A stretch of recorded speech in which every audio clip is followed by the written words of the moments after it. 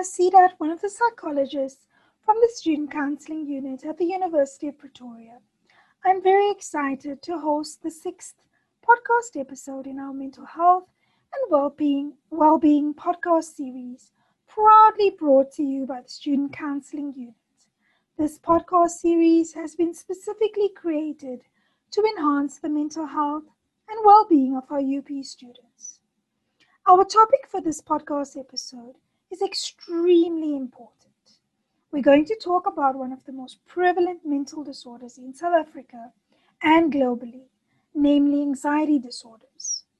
For our episode today, we will unpack what anxiety is, what are common symptoms of anxiety to look out for, what can contribute towards someone experiencing anxiety, and also how anxiety is treated. We will also explore practical tips and advice on how to manage anxiety and even how to assist a friend or family member with anxiety. For this episode, I'm extremely excited and honored to have my colleague, Mr. Quinton Ludick, a registered clinical psychologist with 11 years experience, who works at the Student Counselling Unit at UP. He has worked with clients or patients in both public and private settings, and he has a special interest in working with trauma, depression, anxiety, and addiction. Having to live with an anxiety disorder himself, he has agreed to do this podcast episode to send a message of hope to listeners that anxiety does not have to rule your life. Quinton, thank you very, very much for being willing to share your expertise with us today. Thank you for the warm welcome and introduction, Rukaya. Quinton, can you tell us what exactly is clinical anxiety and how is it different from stress and normal anxiety? Clinical anxiety, or better described as an anxiety disorder, is when a person experiences a degree of anxiety that significantly interferes with one or more areas of their daily function. So to best answer your question with the difference between clinical and normal anxiety, I would like to refer to the descriptions as well as the interrelations between stress, fear, anxiety, and panic. Firstly, if we look at stress, stress is your body's natural way of trying to respond to a kind of demand that is being placed on it. It may even be a threat. It is your body's way of preparing yourself to overcome a danger or even the challenge that is being placed on you. Your body would try to adjust to this. Your heart would start pounding faster, your muscles tighten, your blood pressure would rise, you would have quicker breaths, and your senses would sharpen up. And these changes would then increase your stamina and your strength, speed up reaction time, and it will enhance your focus so that you can meet the challenge that is in front of you. In an emergency situation, it can literally save your life. But beyond a certain point, stress stops being helpful, and it starts causing major damages to a person's health, mood, relationships, even productivity and other areas that are important in your life. Secondly, if we look at fear, fear is an emotional and a stress response, but this is to a real or a perceived imminent threat. It is being exposed to something that you find frightening. Imagine this, like when you would go for a jog and suddenly you have this big gnawing dog bulleting down towards you. It is where your body's autonomic nervous system would kick in. It would release a flood of stress hormones like adrenaline, cortisol, and it has to prepare you to fight or to flee. And these physical changes will then increase your strength and stamina. It will enhance your reaction time and your ability to focus to prepare you to either fight or flee from the danger that is at hand. It is serving a very important role in keeping us safe, but when the threat then dissipates, that reaction should also become less, and if not, it can also spill over into several other problems. Next, we look at anxiety. And anxiety is an emotional and a stress response, but this is more based on the anticipation of future threats. It can be described as worrying about things that may still happen. And it may even be described as a person experiencing it as an apprehension about what is to come. So think of it in this way. If you had to go for a COVID test and you sit there waiting, not knowing what is happening, that would be anticipating something that is important to you. Or what would happen if you walk on the street again where a dog attacked you previously? It's that worry or the anticipation of something that may happen again. And when a person is anxious, they experience physical and also psychological symptoms where they may experience sweating, they may feel palpitations or nausea. Very often they feel a tenseness, like a muscle tenseness, and a fatigue with that as well, a restlessness or irritability. And when we look at thoughts, they can often have thoughts of impending doom, where they may have reoccurring thoughts or preoccupied thoughts on the topics that they are worried about. If we look at the studies of anthropology, it's thought that anxiety has almost evolved as a way to protect us from future danger. So there's also in the literature referred to the space where there was a massive the anticipation of where there was a massive increase in anxiety. And that is when man actually discovered that they had a future, when they stopped being nomadic and they had to stay in a space and start preparing and planning.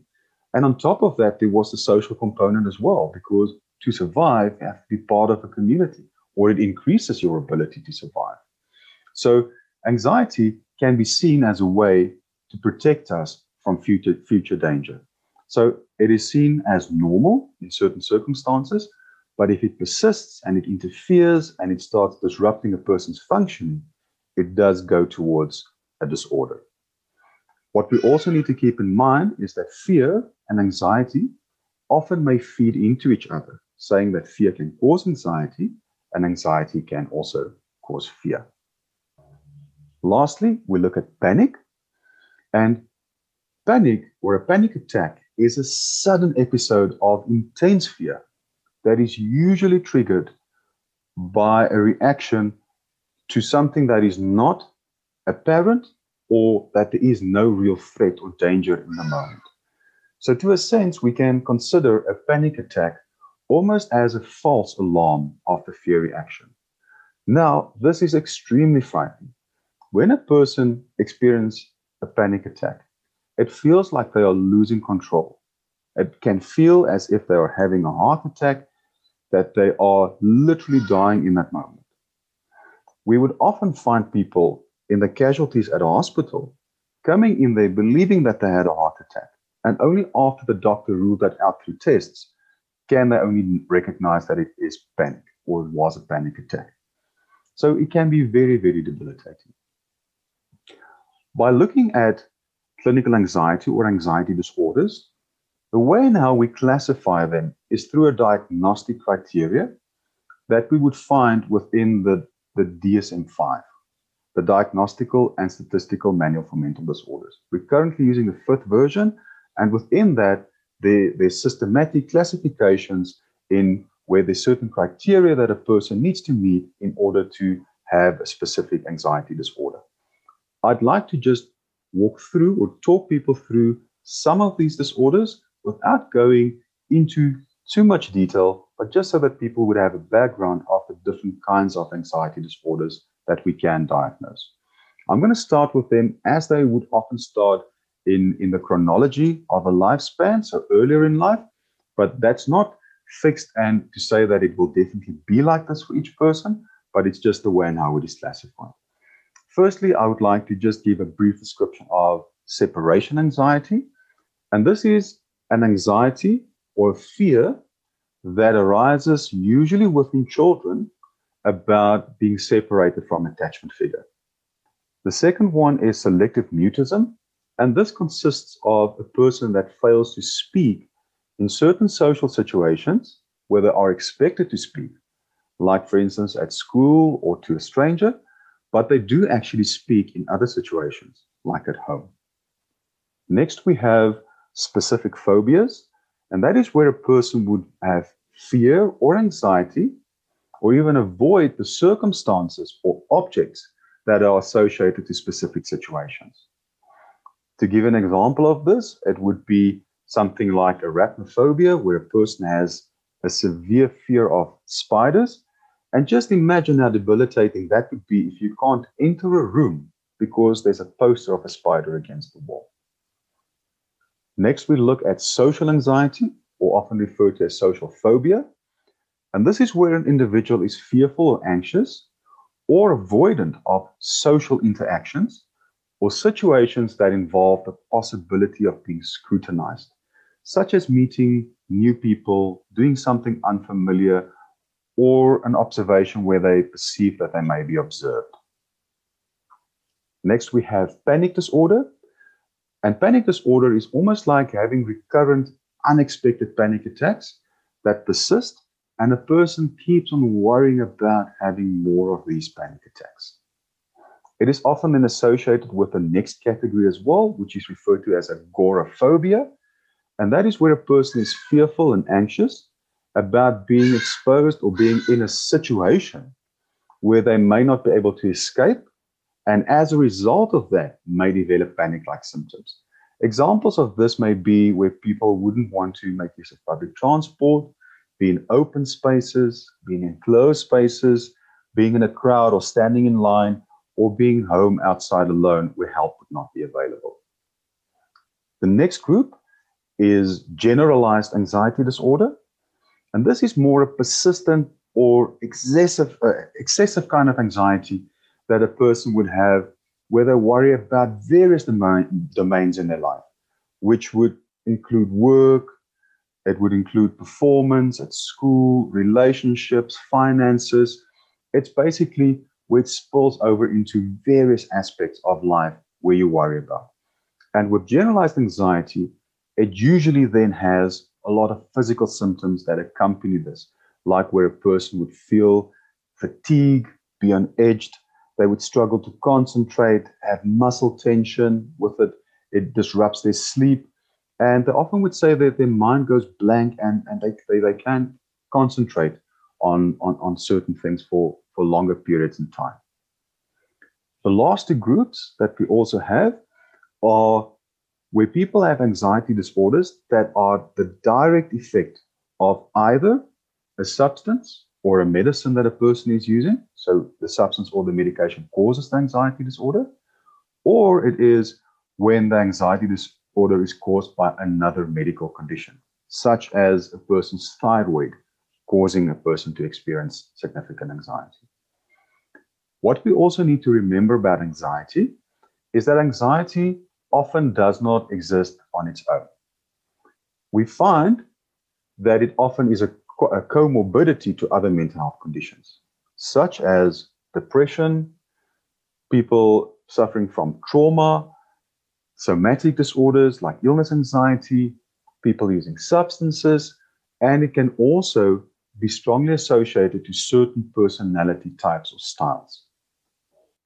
Thanks so much for that. I think you've really provided an in-depth description of what anxiety is all about. And you've also taken our listeners through some of the various types of anxiety disorders.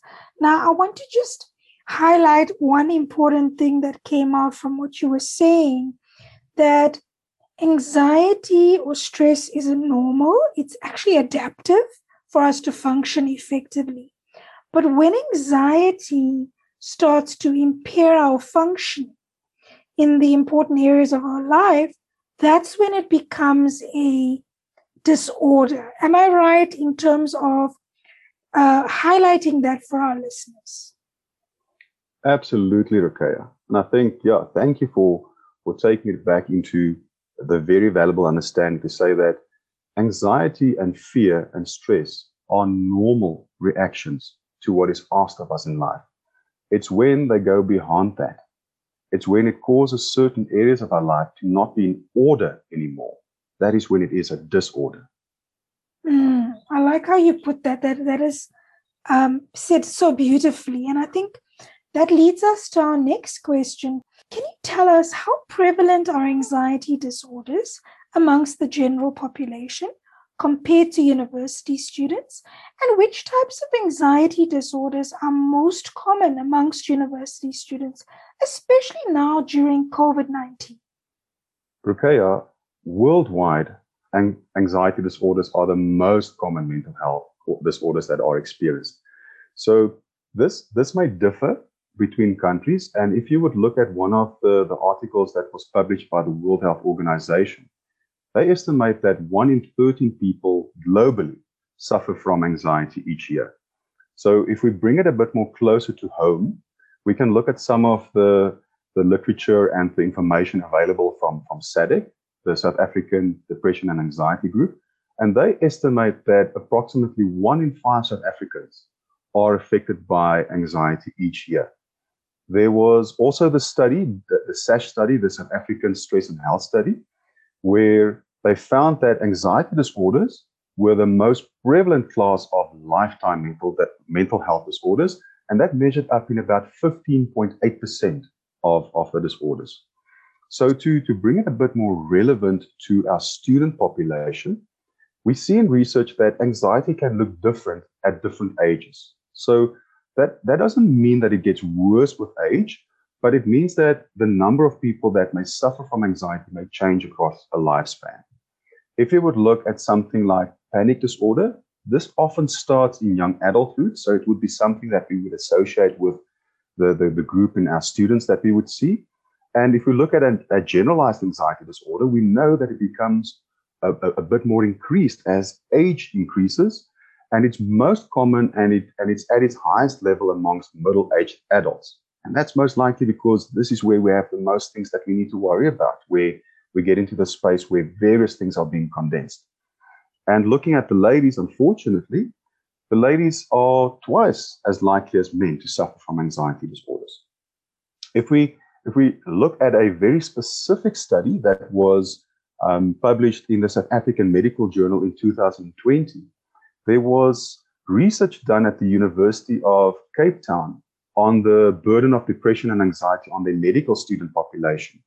And in that study, they found that 1 in 4 of the 470 plus students that partake in the study actually reported having depression and anxiety disorders. They were on medication, and 45% of them were above the rate for anxiety disorder. Now, I know this is specific for one university and a group of students, but it's still very relevant to try and understand what certain student groups may present with. Thanks so much for that. And what is standing out for me from what you said just now is that 1 in 5, according to the SADC study, 1 in 5 South Africans are affected each year by anxiety. And I think the global estimates seem more conservative than the more local estimates. And I think from what you've said, it is a challenge that our student population also faces. So thank you so much for that. Can you tell us, Quentin, what are some of the common symptoms of clinical anxiety that our students can be aware of, which can help in the early detection of anxiety-related conditions, and also which professionals can help in screening for anxiety-related conditions? Ruqayya, when we think of the manifestations of anxiety, we need to look at the 3 areas in which people most common experience these symptoms. And those are physiological symptoms, where you'll have visual experiences within your body. It's also psychological experiences that people would have. And then there's certain typical behavior that would be associated with people that may have anxiety.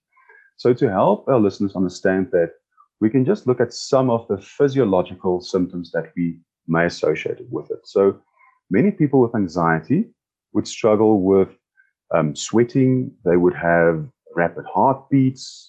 Their breath would become quicker, sometimes shorter within that. They would start having muscle trembles, nauseous, having that tightness on the chest, feeling something gnawing on the inside of the pit of your stomach.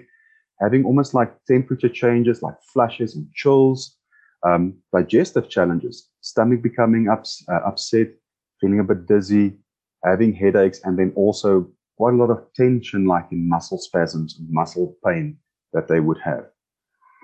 If we look at the mind symptoms or the psychological symptoms, often thoughts, having impending senses of doom, feeling overwhelmed, unable to think clearly, excessive worries with that as well. We would find people going into catastrophic thoughts, expecting the worst, being obsessed with stuff, that inner restless, sometimes it feels like a wolf howling inside of you and you want to run away, but you don't know where to with that as well.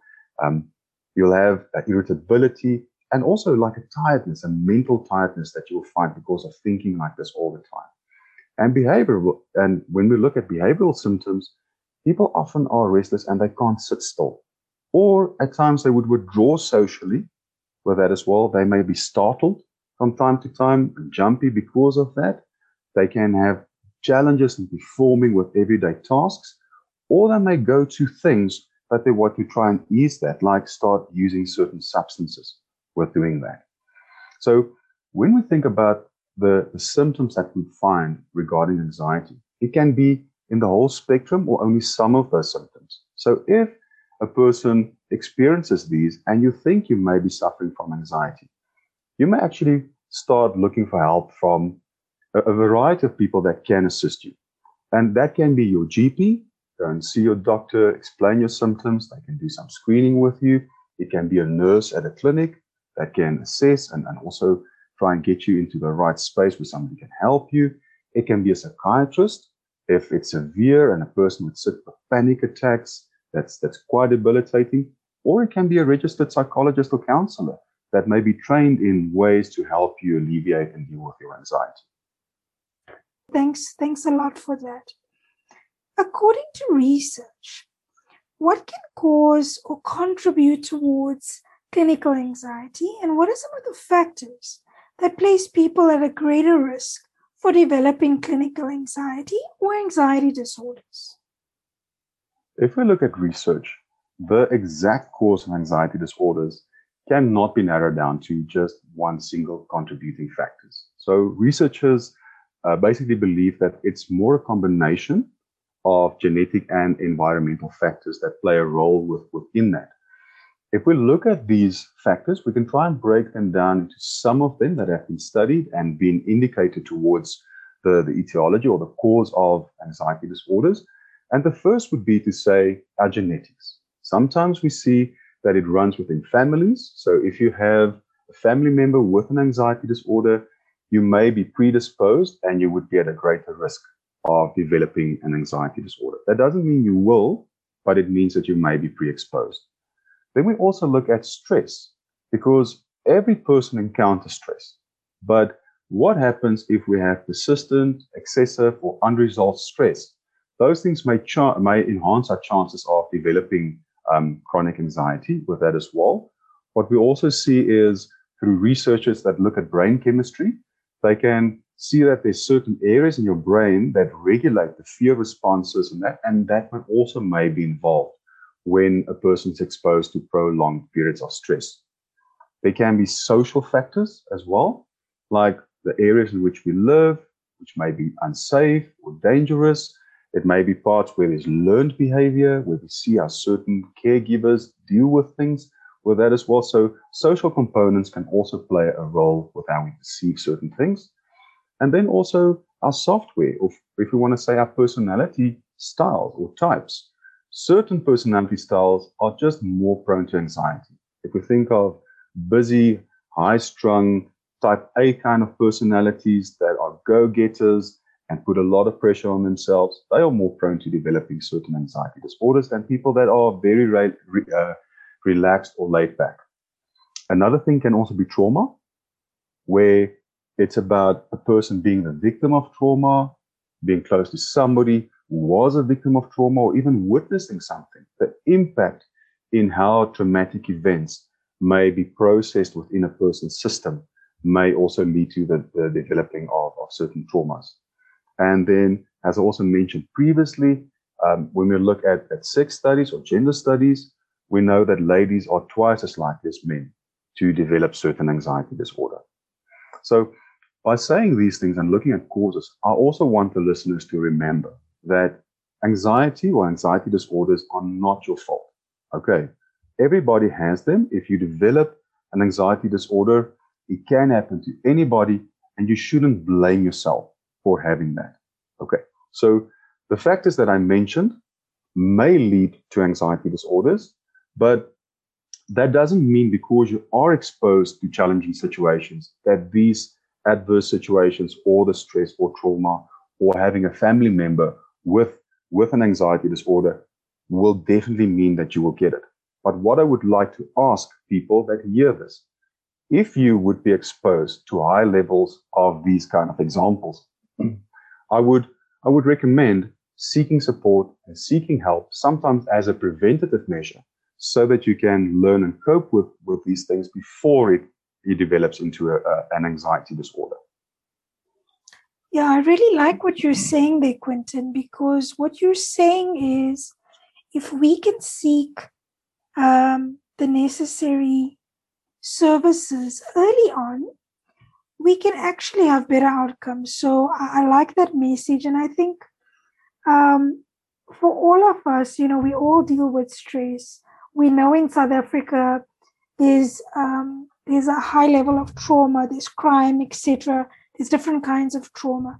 But if we can seek out the necessary services and the support services, we can have better outcomes. So thanks a lot for that. So we've come to one of the really exciting questions today. And Quentin, can you share with our listeners what treatments are best for anxiety? That's a very good question, because after we identify and diagnose anxiety, we want to know what we can do about it. So the best way to treat anxiety disorders is actually through a combination of self-care, psychotherapy, and medication. That combination will be different for each person, because what may work well for one client may not be indicated in the next. So in some cases, we may start even with self-care practices where people would start implementing that. And by doing so, they would start having a reduction in their anxiety symptoms. For other people, it starts with psychotherapy. And in some cases, the anxiety is so severe that people may start using medication to help them just contain the situation until they learn certain skills within psychotherapy or self-care. So it can be a combination between the three of the factors that I just mentioned. Maybe I can just go into some of the descriptions within that. So if I would refer to self-care, that would be a lot to do with lifestyle management, the ability for a person to manage their stress, how to focus on ways to relax, taking care of yourself, like healthy habits of physical exercise, regulating your sleep, like in a sleep hygiene pattern, and putting in good things in your body, like in a healthy diet, and then also avoiding specific things like alcohol, caffeine, and trying to not smoke with that as well. So self-care is that space where you would look after yourself in persisting patterns of doing daily things that would serve you in alleviating your anxiety. When looking at psychotherapy, that would be the evidence-based therapy, which is mostly talk therapies that you would find from registered psychologists. And these would include therapies like cognitive behavioral therapy, where a person would have an exposure to a technique to understand how our thoughts and behaviors and our emotions work together, and how our inner workings of thoughts can influence the way and how we feel and actually act on certain things. It's based on mindfulness-based therapies to be present and ground and allow ourselves to actually work through certain things that we experience in the moment. There's also exposure therapies that allows the systematic desensitization, where people gradually start through exposure, and then they would have less of an impact of these symptoms. And another one is also somatic experiencing, where people get into spaces and therapeutic spaces where they get taught how to promote self-regulation with biofeedback and ways where they get to coach their bodies to also self-regulate. There are other ways as well, but I just mentioned a few of the therapeutic modalities. When then also referring to medication with that as well, you would often find that the doctors would prescribe antidepressants or the SSRIs or SNRIs, which help with anxiety. And that's also often very helpful when there's a comorbidity, because as I mentioned earlier, some people may suffer from depression and anxiety, and it's found that SSRIs and SNRIs may be very, very beneficial with that as well. That would usually be the first course of medication. Other times they may give some of the older medication, like the tricyclic antidepressants, but that's usually not the first line due to it having more side effects. And then very effective medicine is often our anxiolytics or our tranquilizers. People would know them as benzodiazepines, which are very good at symptom reduction. They work very fastly, but it's very important that our listeners know that these need to be used with caution, because some of the medication may impair a person's ability to perform tasks like driving because of the sedatory effect, and they are very habit-forming, highly habit-forming. So people may become addicted to them. And then additional medication, there's others as well, but I know some of my clients are using are beta blockers, which also just help to regulate the heartbeat with that as well. And that also has an effect on reducing the anxiety. So looking at the various kinds of interventions and treatments that we have to help with anxiety disorders, I want our listeners to just know that anxiety disorders are highly treatable. But if we look at the statistics, in the United States, only 30% of the people that suffer from anxiety would actually receive treatment. And in another study, they found that less than 30% of the people that suffer from anxiety disorders actually do seek treatment. And that brings us to the question to say, what may result in this phenomenon presenting? And one can speculate on some of these things. So one may be that we want to look at the availability of services. Do these services have accessible means to people that need them? To look at society. And a big thing is associated with stigma, associated with mental health. I think it's quite challenging for people often to admit that they are vulnerable. We often live in a society where vulnerability is frowned upon. And that's why it's so important to look at the awareness of mental health, to try and enhance people making use of services.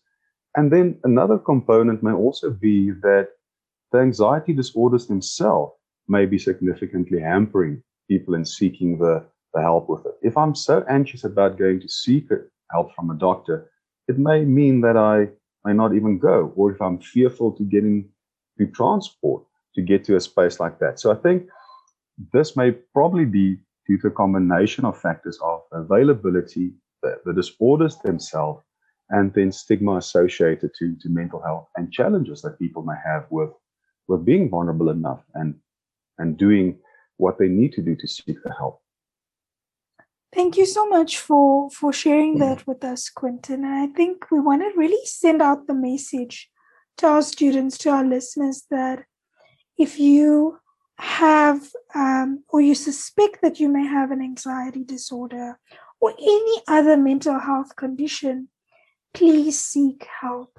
It's not a sign of weakness. It's not something that you're doing. You're not to blame. It's just like any other illness, and there's help available. So that leads us beautifully to our next question. Can you tell us what support services does the university provide to assist students with anxiety and other mental health conditions or illnesses? And are there online services that have been specifically created to assist our students, especially now during COVID-19? The University of Pretoria provides several avenues in which our students can receive help with anxiety, as well as other mental health problems. I can list a few of these services. We have the student health services, in which our students have access to go and see a doctor or a nurse who may assist. There's also the designated student counseling unit with registered psychologists that provide psychotherapeutic services. And previously, these services were only rendered in person, but the whole counseling unit moved into an online service, which means that students may access telemedicine or telehealth services where they can still have e-counseling, as it is referred to during the COVID period. Additionally, there's also the 24/7 UP Care Line that is manned by the South African Depression and Anxiety Group. And this assists students that are in spaces where they experience emergencies. They also train certain peer support group leaders, which then help facilitate, peer support groups that students may be having as well. I'm also very excited to share with our listeners about the Student Counseling Unit's very own chatbot, which we have dubbed Scooby. That's spelled SCU-B. Now, this chatbot does not replace traditional therapy, but it is actually a resource that allows students to learn more, to read more about one of three avenues, which is depression, anxiety, or lifestyle management. And it permits them to create a toolkit for themselves where they can then allocate resources that they find helpful in the literature and the resources that are shared there. We will have additional avenues or other topics to be added in due time, but for now we have the three major topics. What the Scooby app or the Scooby chatbot then also allows students to do is to directly contact the UP Care Line in times of an emergency or a crisis. They can also directly contact the Student Counseling Unit should they want to make appointments for therapy. And then it's quite easy to access the Scooby chatbot. Students would just go into the UP portal, they would click on Scooby, and then basically just log in with their student credentials. Wow, I think that sounds really, really amazing. I think from what you've said, there's a lot of services currently available for our students. So thanks for sharing those details. We know that professional mental health services are vital in order to treat anxiety disorders effectively. For someone who's already accessing professional services, such as psychotherapy and maybe even consulting with a psychiatrist or medical doctor, what self-help practices can they implement? So basically, what self-help tips or advice would you suggest they implement to better manage their anxiety, particularly now during the COVID-19 pandemic? Ruqayya, the COVID-19 pandemic has turned the world on its head. And I think if you look at a recent survey that the World Health Organization did, they saw that there was a disruption and even a halt in critical mental health services in 93% of the countries worldwide. And that, on top of that, there was an increase in the demand for mental health care services with that as well.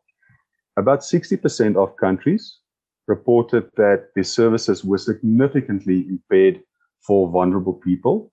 And about 2/3 of countries said that there was a proportional or a significant proportional disruption to counseling and psychotherapy, which then means that self-help and self-care in a time like this actually becomes quite crucial for people that are suffering from mental health problems. So to look at certain tips within that as well, what can someone do? And I think the first thing that we always want to try and do is to reestablish a new and a healthy routine that works for you. Old ways didn't work, so it's about reestablishing a healthy routine that works for you. How do we do something like that? We have to start with the basics. And the basics would be to look after our physical health. Start by making sure that you can regulate your sleep, eat well, getting your exercises, avoid the toxins, the alcohol, the smoking, and too much caffeine, and especially recreational drugs with that as well. We also want to look at reestablishing support, your support network. And this is your responsibility to do. Support is not going to just come to you. So even though we are in a space where we may be isolated, that support can even be digital. Talk to somebody you can trust. Okay, take some time to find somebody in which you can confide. And if you're already receiving treatment from a medical health practitioner, consider telemedicine, because 70% of countries have adopted telemedicine or teletherapy to try and overcome these disruptions. And working with my clients through the mediums of telehealth, it's still very beneficial and effective in treating anxiety disorders. But please, it's important that you reestablish your support network. Another thing is also curb some of your activities, like regulating your social media. You have a lot of time now. It's very important to be selective on your sources that you acquire information from. Take breaks from watching it. Give yourself dedicated time. Choose to read and listen to things that are dedicated to giving you accurate information, like listening to this podcast right now. It's getting information that may be serving you. Also, working internally with yourself. People that are anxious often struggle with various thoughts that can instill the feelings of anxiety. So keep tab on your thoughts. Try and manage those worries. Make time for you to look at that as well by having a journal, tracking thoughts, and continue with the skills that you may have learned in therapy. And if you feel stuck with some of that, contact your therapist for that too. And very important, make time to relax. Okay, blow off steam. Try daily activities where you breathe. You can have mindful exercises. We know that yoga has great, I think, feedback and literature to say how it reduces the effects of anxiety.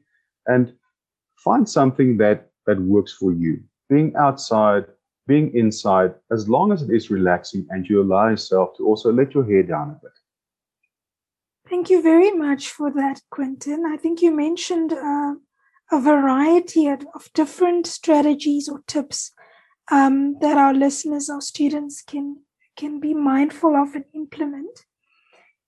Our very last question, what tips or advice would you give to someone who has a friend or family member with an anxiety disorder, or they may suspect they have an anxiety-related condition, and this person is unsure of how to support or assist the person, especially now during COVID-19? That is very important as well, because we live amongst people where we care about them, and then we see them presenting with severe anxiety symptoms. And to help someone with anxiety can seem very intimidating or even daunting, because we see people feeling overwhelmed. And what is it like when somebody's busy having a panic attack around us? To best assist us is to say, can I acquire knowledge on the situation? It's important to know how anxiety works. And through that, we would have a better understanding. So take time in reading up about anxiety disorders to psychoeducate yourself with the knowledge of what this person may be going through. It's very important to understand that anxiety is a human feature. It is not a flaw for the person to have anxiety, but sometimes it goes beyond the ability of a person to cope, and that's when it starts snowballing. That is not a flaw. It's a space where a person just stopped having the ability to regulate that. And that's very important to understand that when we approach the people. When we approach them in trying to help them, it's best to ask them as well what kind of support they would prefer instead of guessing.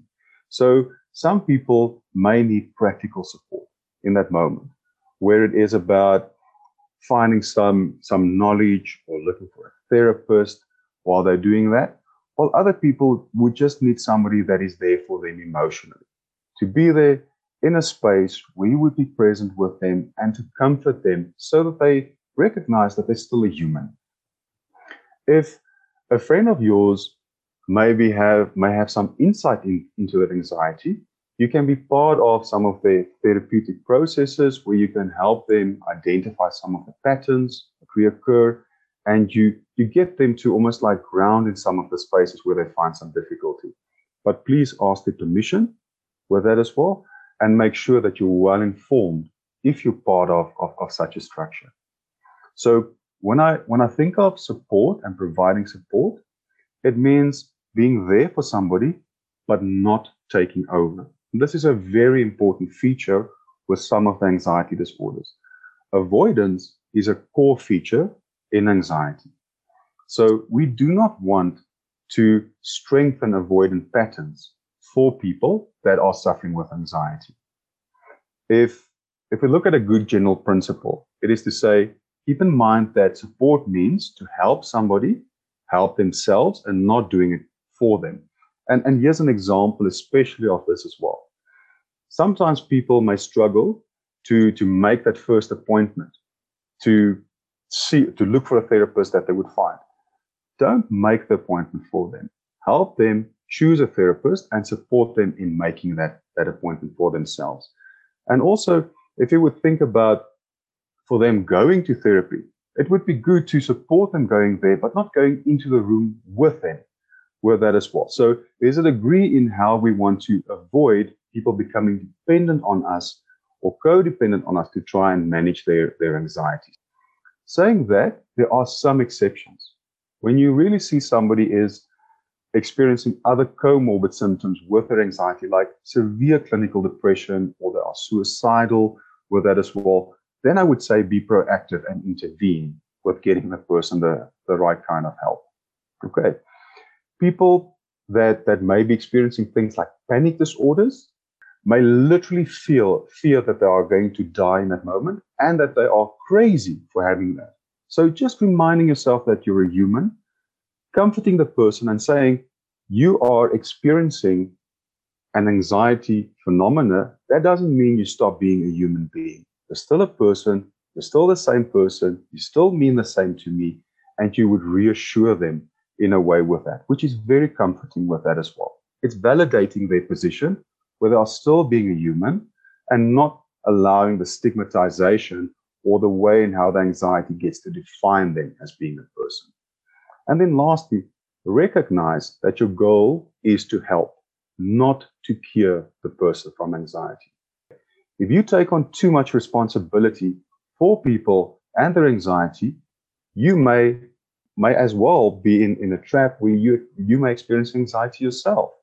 So it's very important to recognize that wanting to do too much may also be a sign of your own anxiety. Thank you so much for that, Quentin.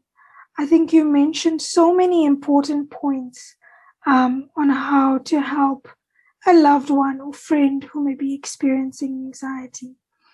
I want to, again, thank you for availing yourself and thank you for sharing your expertise with us today. Listeners, if you enjoyed this podcast or if you have any comments on how we can improve, please send an email to studentcounseling@up.ac.za with your feedback under the subject heading Anxiety Podcast. Look out for more podcast episodes throughout the year. If you're experiencing any mental health difficulties or suspect that you may have symptoms of anxiety, remember help is available. Stay connected to others and reach out for help. Talk to someone close to you whom you trust or contact the Student Counseling Unit on studentcounseling@up.ac.za. You can also contact our 24-hour UP Care line on 0800 747 747. Thank you for listening. Take care. Stay safe.